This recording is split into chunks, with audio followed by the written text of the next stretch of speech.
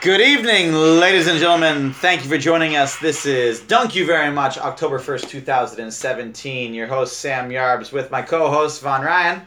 The most underrated owner in NBA is Vivek Ranadive. Ooh, we're going to get into the Kings right now. Coming up later. Strongly disagree. I love it.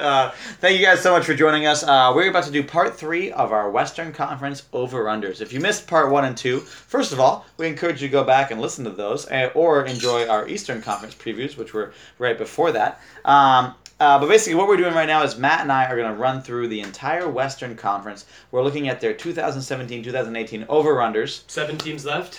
And the rules for our game is that for Matt and I, for every over-under, you must choose. You must choose whether you like teams over and the under. There's no sitting out. There's no stayaways. You got to choose one. It goes on the record. Our little twist, though, that we've added to the game to make it more interesting, we assign a confidence level to each pick. That can be 1, which means not very confident, all the way to 3, which means very, very confident. So basically, for each over-under you do, you can wager 1 to 3 points. Right. If you really like that over, you put 3 on it, and if you win, you get 3 points. If you think the under, but you're not quite sure, maybe the guy comes back, is going to help you have a good year, you say under by 1, and you're only wagering 1 point. At the end of the year, we tally not just the total number of over-unders, but the points assigned, the confidence rating scale. And that determines our winner. The loser this year has to drink a whole bunch of Famous Grass whiskey in a short amount of time. Go back and check out. And buy the bottle. And buy the bottle for themselves. Do it to themselves. It's just horrible. It's horrible. Speaking of Famous Grass, if you'd like to try it for yourself, send us a picture to our Twitter, Dunk You Very Much Pod on Twitter, or our Facebook, Dunk You Very Much Pod, or our Gmail, dunkyouverymuchpod@gmail.com. That's Dunk You Very Much Pod, one word, @gmail.com. Send us a picture of you listening to our trivia pod and drinking along with it, and we will mail you a bottle of Famous Grouse. Yeah, we'll have a Taiwanese label, all the Chinese writing. Yeah. It'll be from a 7-Eleven. Yeah, it's going to be great. It's going to be great times. So anyway, we've done the first 2/3 of the Western Conference. We have 7 teams left. Had some big swings. Big swings. Big Western arguments. Conference, obviously. I mean, if you're listening to this pod, you're an NBA head, you're a junkie, you know that the Western Conference is by far the more exciting conference. So we've got 7 more teams. We're going to break down their over-unders right now for you guys, starting with a team that I think is very, very interesting this year. We're going to start this part 3 with the New Orleans Pelicans. The Pellies. The Pellies, whatever you like them. Last year, they won 34 games. That's not a lot of games. 34 games. ESPN projects that they are capable of winning 44 games this year. ESPN, likey. You mean in 2017-18 and 2018-19 combined, or no? Just The this ESPN year? just says just this year. But with preseason. Maybe the Summer League. How many games? They won 2 in Summer League. They won Summer League. The Vegas. Spot them a couple there. Their over/under is 39.5. 39.5. Just shy of 500 in the NBA. 39.5 wins for the New Orleans Pelicans. We talked about the Clippers being the biggest question mark team. Before we get into their next season, let's talk about their off season. What did they do this year? Yeah, well, they didn't have much to lose, and so fortunately they didn't lose it. They lost Dantes Motiejunas. I'm butchering that one, but Motiejunas. Maybe I'm close.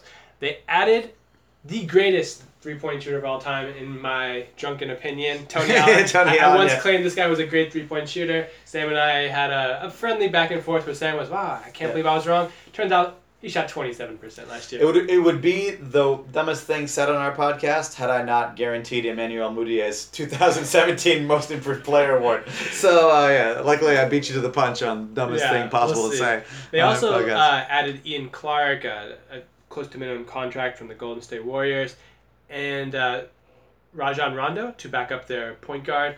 The big move was they re-signed Drew Holiday. So they didn't really have too much player movement. They just kept their own players. This team is such a dumpster fire that they worked out Martell Webster. He didn't make the team and insta retired. Nope, that's it. If I can't join this team, I have no place in the NBA. If I can't be a functional wing on this team. He just retired from basketball. He's like, no, I'm not even retired. It's wild. It's a wild team. They looked at the team and was like, man, we've got these 2 big men. What we really lack is spacing and shooting around them. How much money does Rajon Rondo want? Like, I mean, it's just, kind of inexplicable offseason. At the same time, there's some things that I kind of like about this team. Starting with the talent of their big men, DeMarcus Cousins and Anthony Davis. Anthony Davis is a goddamn stud, and Boogie Cousins is a fantastic player, an amazing big man. Such a tantalizing talent who has never delivered in the wins department, but the way Davis, especially the way he started the year coming out the gate, he was just scorching. The All-Star Game MVP, we all know how important that All-Star Game MVP is for regular season wins and playoff projections. Anthony Davis absolutely killing it in New Orleans this year. I put this team as an over by 1. I'm going to give you the starting projected lineup. Oh, please don't. I just said over by 1.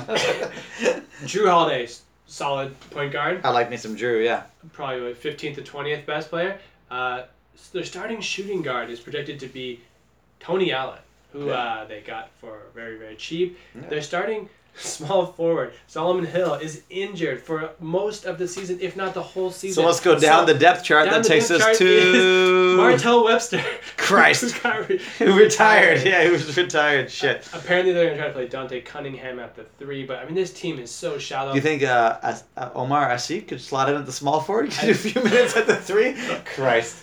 Oh, I'm regretting my over. This team is really horrible. I feel so bad for Anthony Davis because you take him off this team, and this is just like, we're talking 9-win team, you know. You just said take him off this team, and everyone in Boston's ears just perked up. So take him? Yeah. Oh yeah. Well, no, we'll take him off your team. We'll take him off your team. You guys want the next year Lakers pick? Come on. Yeah, we'll take him off your team for sure. I think Tony Allen is your starting shooting guard. You don't have a small forward on your roster. I do not like this team. I'm going under. I'm giving it the confidence level 3. Bang! That's a big swing, and not only a big swing. That you pretty much just talked me into the under right there. I don't feel great about my pick. I like them over 1 just because I think over the long run talent wins out. Anthony Davis, Anthony Davis, are you one of the best 5 players in the league? If you are, your team's gonna finish better than 500. That's my, are you one of the top 5 players in the league? So I think you answered your own first question. Okay, yeah, exactly. I'm higher on Davis than you are. I know. I think it's. Yeah, you think he's an empty calories guy. A Twinkie player. Yeah. I think he's a perfect 76ers player. He's potential. All hypothetical? But he was putting up 50, he was putting up 60-point games. I think I say wins. Oh, yeah, no. Points, yeah. Oh, yeah. None of those. Yeah, you're right. I know, I get it. He hasn't delivered yet. If he's one of the top 5 players, I think the team has to be above 500, but just talking to you right now didn't really factor in the potential for trades right there. Do both of these big men finish this question for you? We can do a quick hit right here and move on to the next team. Do both Davis and Cousins finish the season on the Pelicans? No, I think I think Cousins is most likely to move. I think it's not going to work. They're going to get rid of him. That's going to be amazing. But I wouldn't be surprised to see them just blow this whole thing up. Blow just the whole thing up. I think they're ready. They're poised. I don't think they'll trade Davis. I think it's too early. Maybe next summer. But I don't think Cousins finishes out the season. But if they do, that means it's working, and I'm rooting for them. I have them under 3, but I want to see a team go big and challenge the Warriors like these 3-point shooting teams. Yeah, I would love to see a team. Yeah, zag. I'd like to see a team zag with the current strategy. Yeah. So I'm rooting for them, but I'm betting against it. Yeah, I like that. Let's move on to a team that I think we both feel a little bit more excited about. The Oklahoma City Thunder. Jesus, your offseason recap's going to be a torture for you. Last year, they won 47 games. Their ESPN projections are completely worthless because they didn't factor in Paul George or Carmelo Anthony being on the team. What was it, by the way? Too early. I didn't see their. Okay. I don't have their projections written down. I believe it might have been after the Paul George trade. Sorry, I might be wrong about that, but definitely didn't get the Melo factored in. Their over-under is 52.5. And yes, that's their current number. That has not moved. That's wild. That has not moved since the addition of Carmelo Anthony. Not to step on your part. Talk about their offseason, Matt. Yeah, so most of who they lost and added was via trade. They lost Taj Gibson. That was actually during free agency. They traded away Enes Kanter and Doug McDermott for Carmelo Anthony. They traded away Victor Oladipo and Domantas Sabonis. The second best Sabonis ever to play in the NBA. Very true. For Paul George. So then besides those 2 stars, they also signed Raymond Felton, which doesn't sound very important, but man, their backup point guard situation last year was horrible. Yeah. Samaje Christensen. You got a big upgrade. It's just a guy who can, eat some minutes. Raymond Felton, he can just hold down the fort for whatever period of time. And then a signing I know you like. They signed Patrick Patterson in free agency. One of my underrated offseason moves, yeah. And they also re-upped Andre Roberson for a very fair contract. So he'll be a starter, so absolutely, yeah. Gotta keep him on the team, yeah. So this team won 47 games last year with no Carmelo and no Paul George. You're saying 5.5 wins? 5.5 wins. So 6 wins to hit that over. You're saying Paul George and Melo are not worth 6 wins? I'm over by 3. I love the Thunder this year. I can't get enough. I understand that as you get closer, it's a lot like test scores. As you get closer to the highest level, the wins are marginally more difficult to acquire. Sure. The difference between getting 40 wins and 45 wins is nothing like the difference between 50 and 55 wins. Like the Timberwolves are projected, the 18 wins. Yeah, 18 wins. But a lot of those wins are clawing at middle ground. Right. Games that could go either way. To win 53 games in the league, you got to be consistently night in and night out kicking teams' asses. But I think they're going to do that. I think they're going to kick ass. Paul George has been playing in Indiana, man, and not getting the attention that maybe a player of his caliber really deserves. Especially last year, kind of recovering in the offseason off that broken leg that he suffered in the lead up to the Summer Olympics.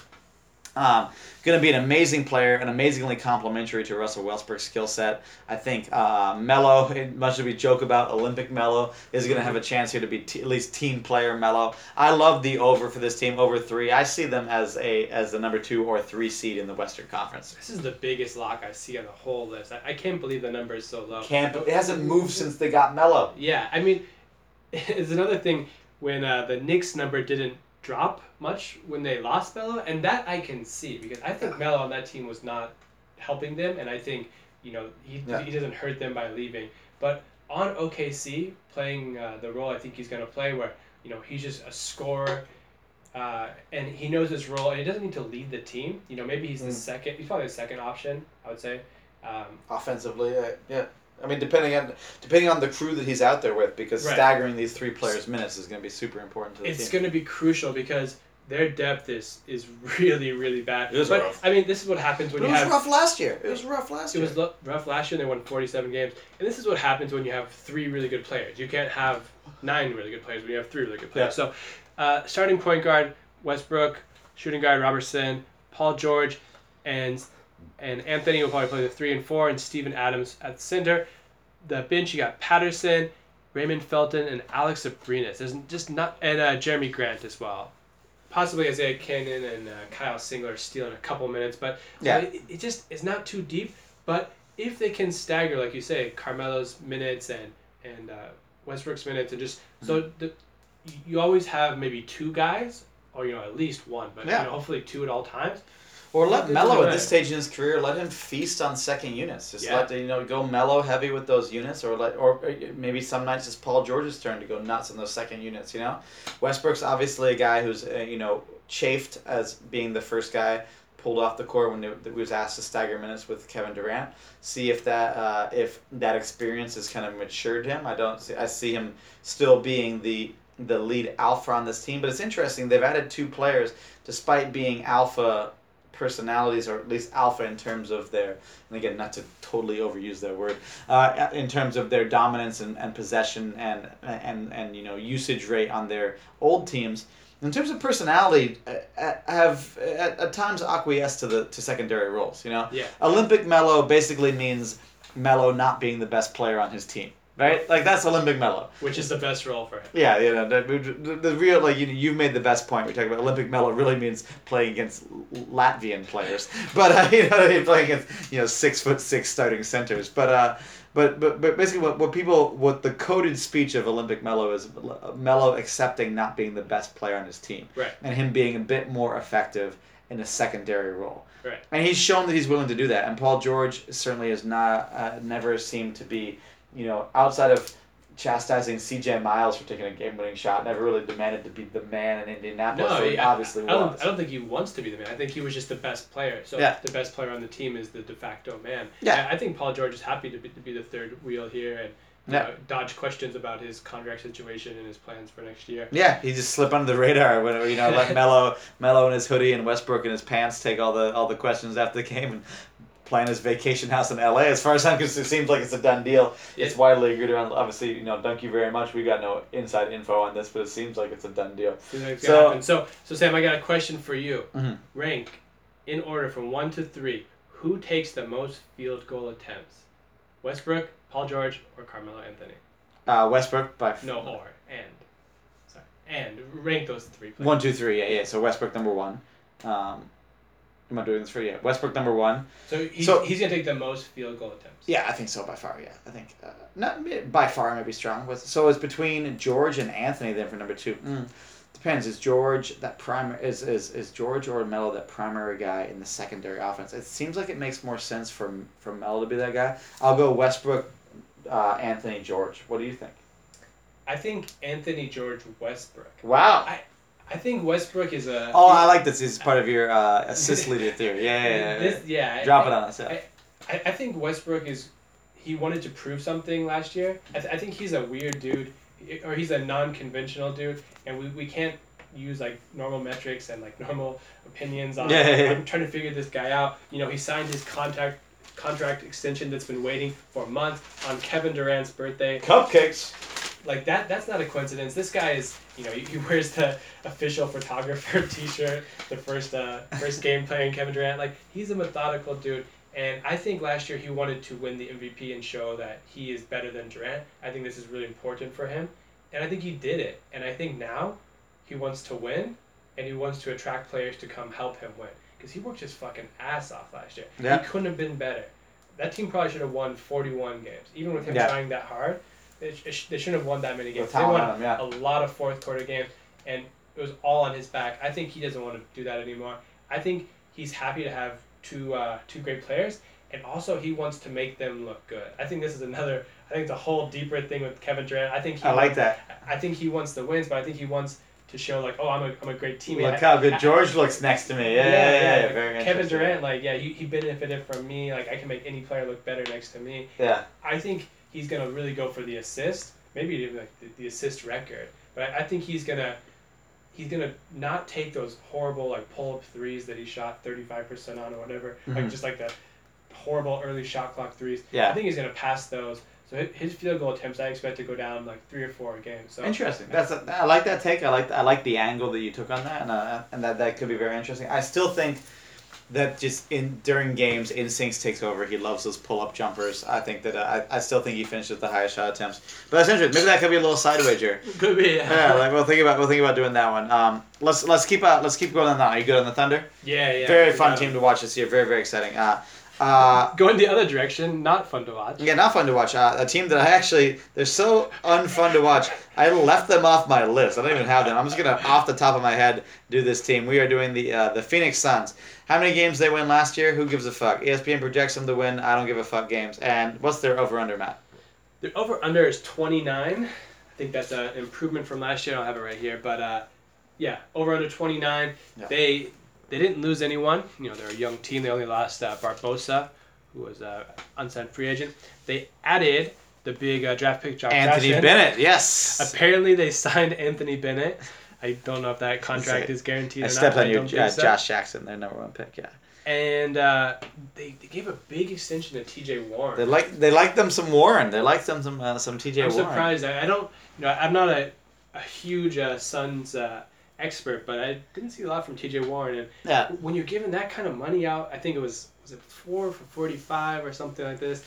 When you're giving that money, I think I'm wrong with that number. Do you know what it is? I do not know what the T.J. Warren extension was off the top of my head. But when you're giving that money in September, I think you're running your team wrong. Like you have all this leverage. You need to use it. He's a young guy. He was not a super hype guy. Like you're not gonna hurt his feelings by paying him lower. Mm-hmm. And he got signed to a multi-league extension. Yeah, I'm just honestly, reading about or watching Phoenix for a while, PJ Tucker, TJ Warren. There's too many guys with initials as their first names for me to really give a shit about this team. He can't shoot. Yeah, he can't shoot. Do they have a reason to be good? Do they have a reason to try to win this year? I like the Phoenix Suns under by 2. Yeah, I'm going under by 1. I think 29 is a low number, but I definitely like the under. So Yeah, they're just a young team. They're just gonna play their young dudes and try to improve. But their young, exciting rookie can't shoot. Their star player who dropped 70 in a loss to the Celtics can shoot, and we'll see if he can do a whole lot else out there.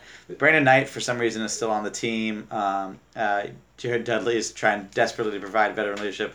Marquise Chris in preseason looked fatter than Santa Claus, and they signed, in terms of out of shape, overweight rookies, Anthony Bennett, bringing that title home. So I mean, this is a team that just excites me not a lot in a division that seems really, really good. They seem well poised to lose lots and lots of games, and this is a team that could use a big man. The top 5 players in next year's NBA draft happen to be largely composed of big men. I think they'd like a nice pick. Yeah. They just gave Alex Len the qualifying offer, so next year he'll be unrestricted. So they obviously don't think he's the center of the future.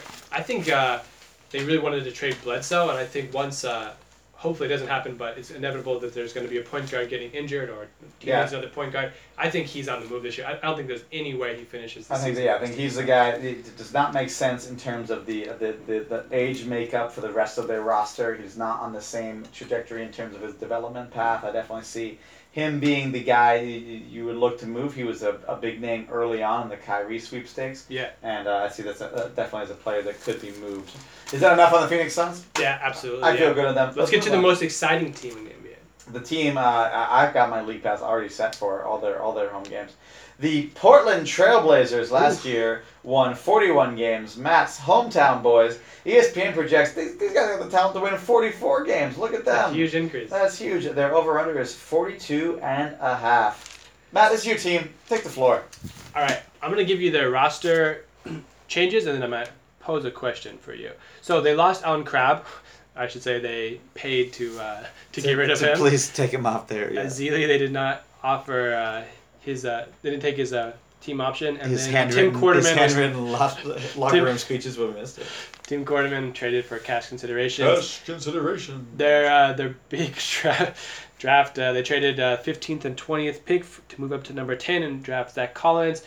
Caleb Swanigan, second round, looks pretty good. But basically, it's the same team. 2 young guys. They're going to try to build around Zach Collins and Caleb Swanigan. But that won't affect their win totals this year. Sorry. You can't just slip a line like they're going to try to build around Zach Collins and Caleb Swanigan into a podcast with that. If you trade the 15th and the 20th pick to draft a guy 10th in a loaded draft, I think you think he's the guy. He's the man. Yeah. Zach Collins is now the man in Portland. Could be.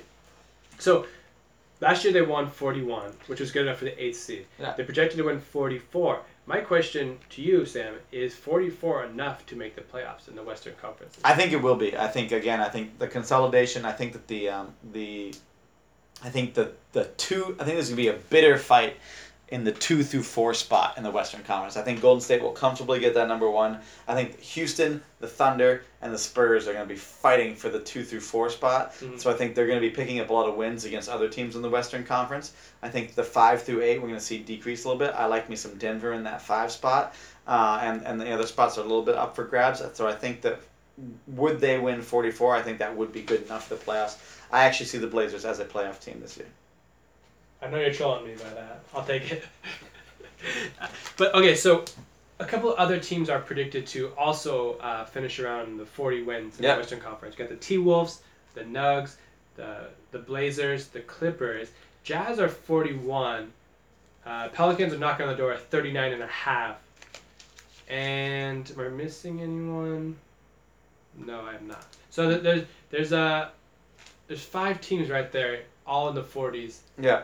It seems like you're probably right. Like the number is not going to be that high. I like the Nuggets at the 5. I like the Clippers somewhere in that mix. I'm down not to step on it later, but the Jazz I'm a little bit down on, and I like the Blazers probably repeating as the 8th seed. Yeah, I think there was a narrative when these projections first came out that the Western Conference 44 was not going to be enough. Like I heard that a lot on Portland podcast. But I think with the consolidation of power, as you've phrased it, mm-hmm. where the Oklahoma City Thunder and Houston Rockets have gotten so much better, they've moved themselves out of last year the Thunder they were the 6th seed, so now they're out of that category. Plus they're gonna beat up on those weaker teams. Exactly, beating up on each other. It's more of a bully mentality. So I do think you're right. I think If they can get to 44, they're in. I'm going over 3. Probably no surprise, but. Nice. I went over 2. I don't have a great sense of this team, and in the end, like as much as I enjoy our rivalry between our teams and going down the line, Lillard and McCollum are a really fun team to root for, especially with Nurkic and the stories of him like trolling and just like stealing girls from guys in nightclubs and things like that. It's absolutely hilarious. I love everything about that. His dad works as a bouncer in Portland. My rule when I was in doubt especially in the Western Conference was just I'm just gonna root for things that are fun, and the Blazers winning and being a playoff team is way more fun than even Jazz. The Pelicans or the Jazz like grinding their way to a brutally unwatchable winning season. So I like me some Blazers. The backcourt is super, super fun. Lillard is a gamer. Everyone loves him there. You can't talk enough about him. Okay, so let's do it, boys. I like them at like 43, 44 wins exactly. I went over by 2. Cool. I got over 3. Our next team, should we dive into them? The Sacramento Kings, Sacramento Kings. Last year won 32 games. I do not have their ESPN projections. Those were all over the map because they have a lot of rookies on their team and a huge offseason flux. 32 games last year. Their over-under right now is 27 and a half. That's a little surprising that they won 32 last year. They're predicted to win 4.5 games less. Yeah. I'll tell you why that surprises me. They lost Afalo, Collison, Tyreek Evanson, and Rudy Gay. Also Ty Lawson, Ben McLemore, and Anthony Tolliver. So they did lose about every 7. Yeah, they had. Yeah, that's actually a lot of loss. Not great talent there, but a lot of rotational players. Mm-hmm. They added Bodan Bogdanovic. They signed, really surprising to me, Vince Carter. I don't know what is he doing there. Another surprising signing was Kevin Johnson. Was Zach Randolph. Another. Yeah. I was really surprised that he went to the Zach Kings. And Vince just love it. Yeah. Yeah, a big talent acquisition was signing George Hill, who a lot of people thought he was going to be getting around 4 years, $80 million, like that range. He ended up taking a shorter contract with the Kings. They drafted De'Aaron Fox, who's probably going to get the starting point guard role from day one. Imagine, this team's definitely got the incentive to roll them out there, yeah. Yeah, and then drafted a couple other guys that have some potential. They lost a lot of veterans, added a couple of veterans. I don't really see why this team is worse. Looking at the players they lost, Ben McLemore, Ty Lawson, Rudy Gay, Tyreek Evans, Darren Collison. Any of those players stand out? I think they're worse because the first half of the year they had Boogie Cousins. They had Boogie for the first half of the year. That's a good point. And that guy drags them to a few more wins. And as opposed to this half of the year, they have a rookie point guard the first half of the year. I am 27.5. I'm under by 2 for the Kings. I do not like their draft. We talked about this in our draft reaction pod. The Justin Jackson, Harry Giles move to me was the example of why you don't split the baby. You take the low upside, high floor player from North Carolina who will be an excellent G League shooting guard for the entirety of his career, and you take the high upside, horrifying injury risk Giles later in the draft. In the best case scenario, one player is a serviceable wing and the other player actually has some talent, but in the seemingly more likely relevant scenario, both of them cannot stand an NBA roster. I really didn't like their draft. I don't understand the Buddy Hield thing, though. We'll see with a full season under his belt. He was good after the All-Star break, though. How much of that is the benefit of him getting such a high percentage of the touches? Zach Randolph. I mean, you pick up Zach Randolph to put him in front of Labissiere, like the guy you drafted before. What are you doing with your front court? Like what's the goal there? You've got Cauley Stein still starting with Costa Koufos behind him. Like these are both kind of serviceable players. You got George Hill, a guy you picked up to put behind or / in front of your rookie. The roster construction doesn't really make a lot of sense to me. I don't like it. I think they're rookies. I think De'Aaron Fox down the line could be an interesting player, but in this season I like them winning not many games. One asset we forgot to mention is they have the greatest owner in NBA. Oh, that's right. Your favorite owner. That's right. Yeah, please. Tell us why. I'll say my favorite and the most underrated. I think he gets hated on way too much. He made a huge... his quotes made huge rounds around the internet a couple of years ago. People still talk about it and laugh about it. How he proposed the idea of cherry picking in a D-League game. He proposed the idea of cherry picking. All I hear is this guy's thinking outside the box. Is this idea bad? Yeah, it's bad. Why? Why is it bad? Let's learn why is it bad. Maybe there's something else to learn by figuring out why this is a bad idea. Thinking outside of the box can give you advantages down the road.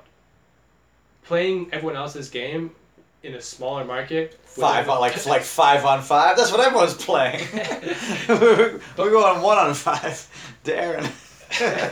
My point is, this guy, he was also mentioned in one of the Gladwell books as he won his daughter's high school team. He was the coach, and they won the state championship. I think it was middle school, but yeah. Middle school. Yeah. And it's full court press, which actually, knowing it's middle school, that sounds worse. I thought it was high school. Middle school is just kind of cruel. But the point is, there are things to exploit that people don't exploit. And we don't know they're exploitable until someone discovers it, and then we think that person's a genius. And when we laugh at someone or criticize them the way that he's been laughed at, they just go into the shell the way he's gone into a shell. When's the last time you heard him talk or say something crazy? I miss his crazy ideas. That's fair. I miss him thinking outside the box. That's how you create that's fair. Like a money ball system. Everyone laughs at Billy Beane's money ball system. Now everyone does it. I miss the old Renadive. I hope he comes back, and next time he pitches us doing granny shots or whatever, doing trick plays. I hope people hear him out a little bit more, because I think that's just a guy who's thinking outside the box and trying to get wins for the team. Definitely. I do agree with one thing. I think that we have this tendency in sports in general to wish people would act a certain way, and then as soon as they act that way, shit all over them. Yeah. We always wish athletes would speak their minds and not be boring, and as soon as they do, we pick apart every word they say. The earth is flat? Oh. We tear it to that's pretty dumb. But we tear it to pieces, we tear them apart for being honest. If they show emotion, we criticize them, we rake them over the coals. We do this all the time in sports, where we wish guys would be less robotic, and we punish them for being that way. So I agree with you on that. Vivek had outside the box ideas. Everyone shout on him, and now he's they used to allow cameras all the time. We got these great things. Stauskas, these quotes and things like that, and they were fantastic. We love Nick rocks. Yeah, Nick rocks. 1, 2, 3, everyone say Nick rocks. Nick intern like Nick rocks. And he's on the other line. Oh, thanks. Oh, thanks. Yeah, I'm just chilling here now in Michigan, I absolutely agree with that. I still don't know if Vivek's the second coming of Moneyball. First of all, Moneyball is probably the most overrated thing. Like Billy Beane, the reason that Oakland A's made the playoffs that season wasn't because they fucking signed Scott Hatteberg. They had Barry Zito, Mark Mulder, and Tim Hudson on that team as their starting pitchers. They had 3 amazing starting pitchers. The movie kindly glossed over the fact that they had 3 starting pitchers who went on to become some of the most paid pitchers in the history of baseball. Those guys were killing it that year.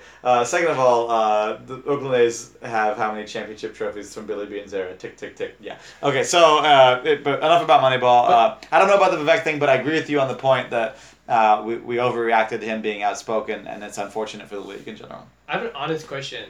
I'm not trying to shit on this person or my whole point, but can you make any case on how the Earth could possibly be flat? Is there have you heard something? Have you heard someone say something that kind of oh well yeah, that makes sense, but I haven't heard a single thing. Kyrie flies around the world. Doesn't he look? I think Kyrie. I think hasn't it come out that he was kind of trolling, or does he believe in it? I don't know. Some people believe in it. Some people super believe in it. I mean, there are YouTube videos that you can watch because this is a larger point, but the problem with YouTube is that if you watch a video that's made and edited by people and they speak clearly and use large words, you can make very convincing arguments about anything. That's the power of speech. It's called the Donder effect. Okay, excellent. No, just kidding. I just made it up, but it sounded it sounded good. It sounded good. I was like, oh wow, you clearly Wikipedia something cool. I've seen videos that by the end of those videos, but then let's just think, okay, if the Earth is flat, why is it ever nighttime? Why is it ever night? If the sun is another flat thing above us, why is it ever night? It doesn't make any sense. If the Earth is flat, we should all get light all the time, right? So anyway, no, let's not get into the flat Earth thing. We've already subjected people to 2 parts of this. Let's bring it home. We got 2 more teams to discuss in the Western Conference. Let's do it. Our next team is the San Antonio Spurs. Man, this is another big one of those top 4 teams we talked about. Last year they won 61 games. Holy shit, that's a lot of games. The only other team in the NBA to win more than 60 games. They are projected to have the roster to win 53 games. ESPN does not like that. And the over-under is not that kind either. 54.5 for the San Antonio Spurs. Yeah, that's a huge drop. We're talking, so you said last year they won 61. So down to 50, so 54 would be a 7-game drop. Yeah, okay. Bang, yeah. 6.5 game difference. I don't really see that. I'm not excited about this team. I don't think there's anything to be excited about. I'll tell you why. Their offseason moves were doing jack shit. They lost Joel Anthony, Dwayne Dedmon, David Lee, and Jonathan Simmons. So Simmons and Dedmon, I think, are significant big losses. That's significant losses. That's their front court. I think that's big, yeah. They signed an injured Rudy Gay, which is really weird. 2-year contract, but he's going to miss the first half of this year. I think the second year is a player option. That's a really weird contract. Yeah. Very un-Spurs-like. And then they just re-signed their dudes. They re-signed Patty Mills, Ginobili, and Gasol. So the only addition is an injured Rudy Gay. They lost 2 front court players. Yeah. But, it's the Spurs, and you're saying the Spurs are going to take a step back 6.5 games? 7 games. I don't see it. I'm going over, and I'm going over 3. Bang! If you can get Spurs at a low number, you pound that number. You take that number. They still have probably the 3rd best player in the NBA. Yeah. In terms of both ends of the court, for me it's Durant, LeBron, Kawhi. I still went under by 1. I don't understand where the front court we've been talking about these guys the running it back thing for I feel like 10 years. And to be fair, they've proven us wrong every year, and we've been wrong. They're a great regular season team. The infrastructure is there. I might really regret this pick. I see them in the I think 54 sounds right. So I went under by 1. I really think Simmons and Dedmon is going to hurt their front court depth. That doesn't seem like they've really addressed that. I don't understand how an injured Rudy Gay is going to factor in. Does Kawhi have another leap in him? Yet another level to 26. Can LaMarcus bounce back after the problem is when there's certain times when players have rough years. There's certain times when it seems like the league has just moved past certain players, and that's when you worry about it. Has the league kind of moved past LaMarcus? I don't think so. I think his skill set where he's just a knockdown jump shooter, and he's big and kind of rangy on defense. Not a rim protector, but he's got long arms. Yeah, clogging passing lanes, taking space. Yeah, I think it's just an attitude thing with him. When Kawhi got injured and Pop challenged him publicly, he came out and scored 12 points the next game. He should have had 40 points on however many shots. Maybe it's 50 shots, but you need to score 40 the next game. You are the dude. You need to score.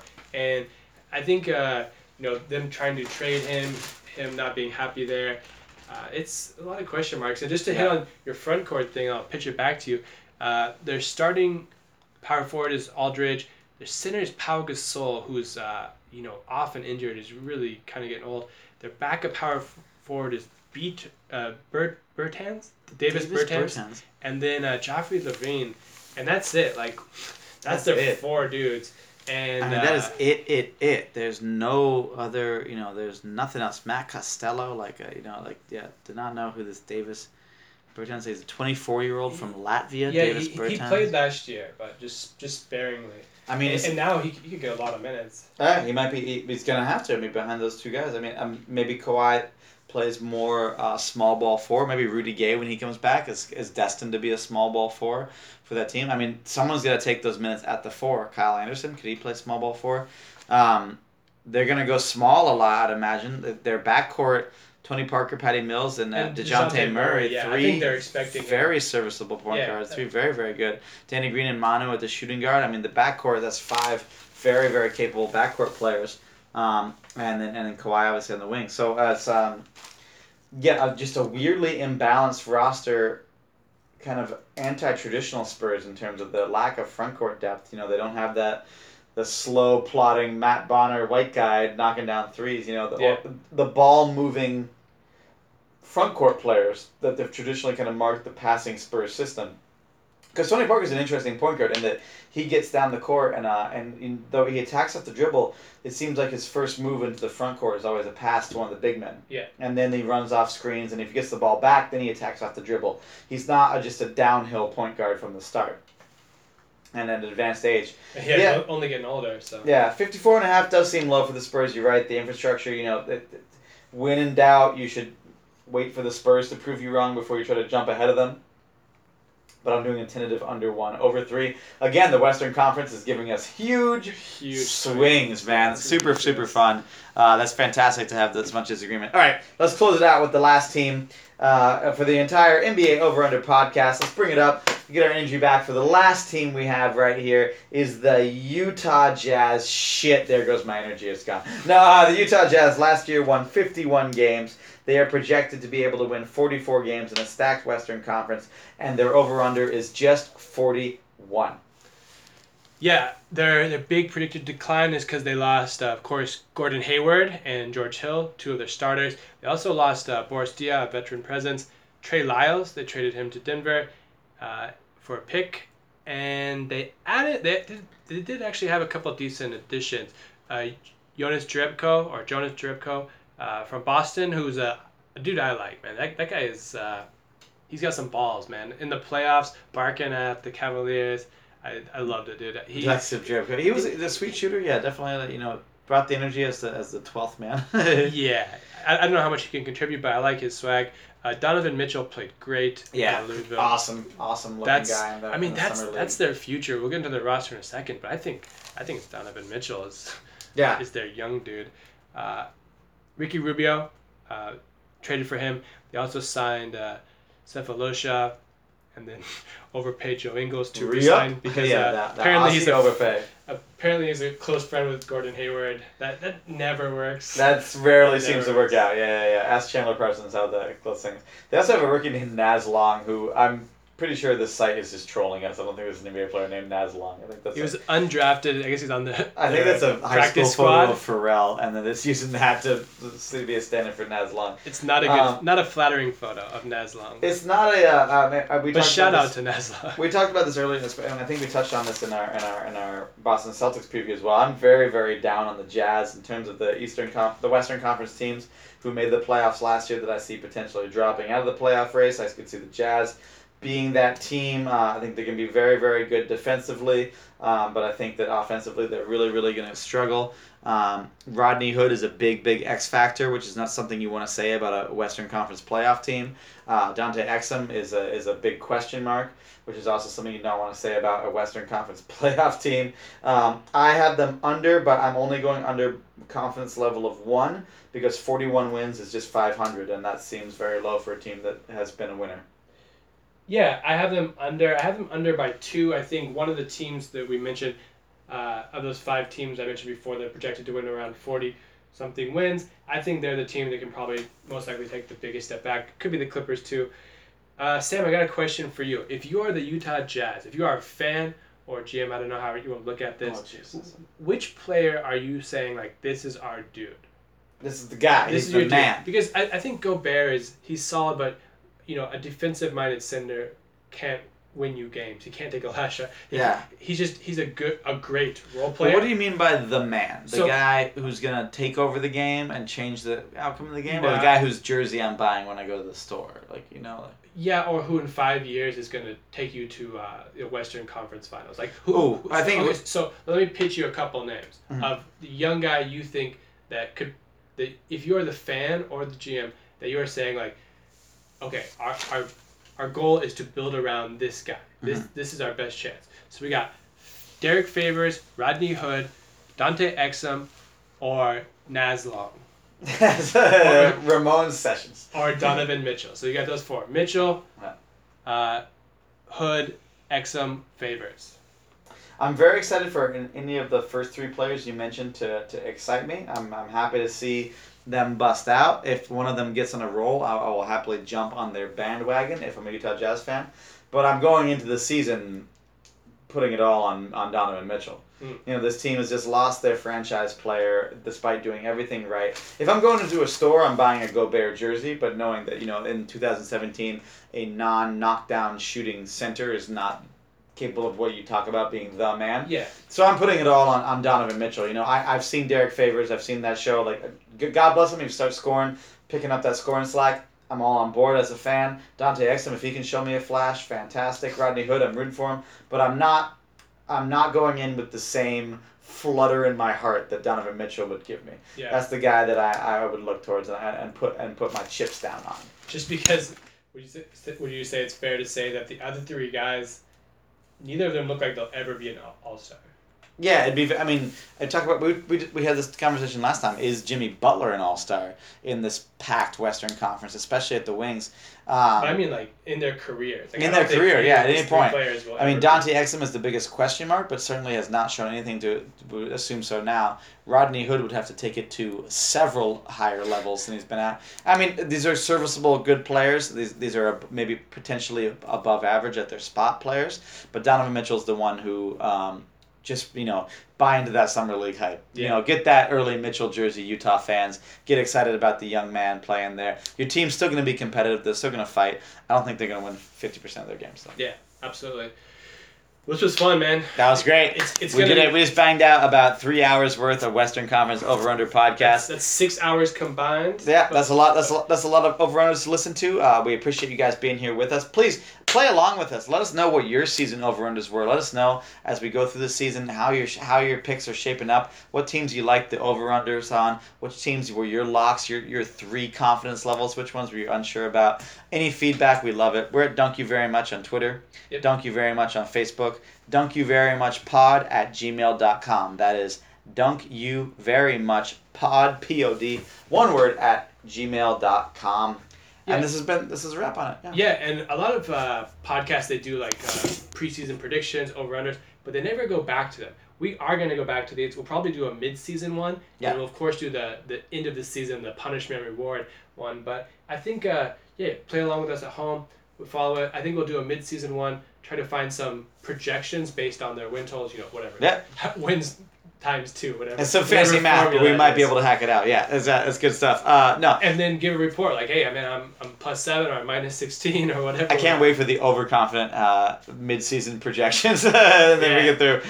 This has been a ton of fun. I hope you guys have enjoyed listening to these last 6 podcasts. This has been our NBA over-unders. Thank you guys very much. We are Dunk You Very Much, and we're coming about you next time. We have NBA futures to talk about. We have division previews to talk about. We've got the night before Christmas NBA pod coming at you with some trivia for you guys. We know you guys love that trivia. This has been Dunk You Very Much. Thank you guys so much, and we'll catch you guys next time. Yeah.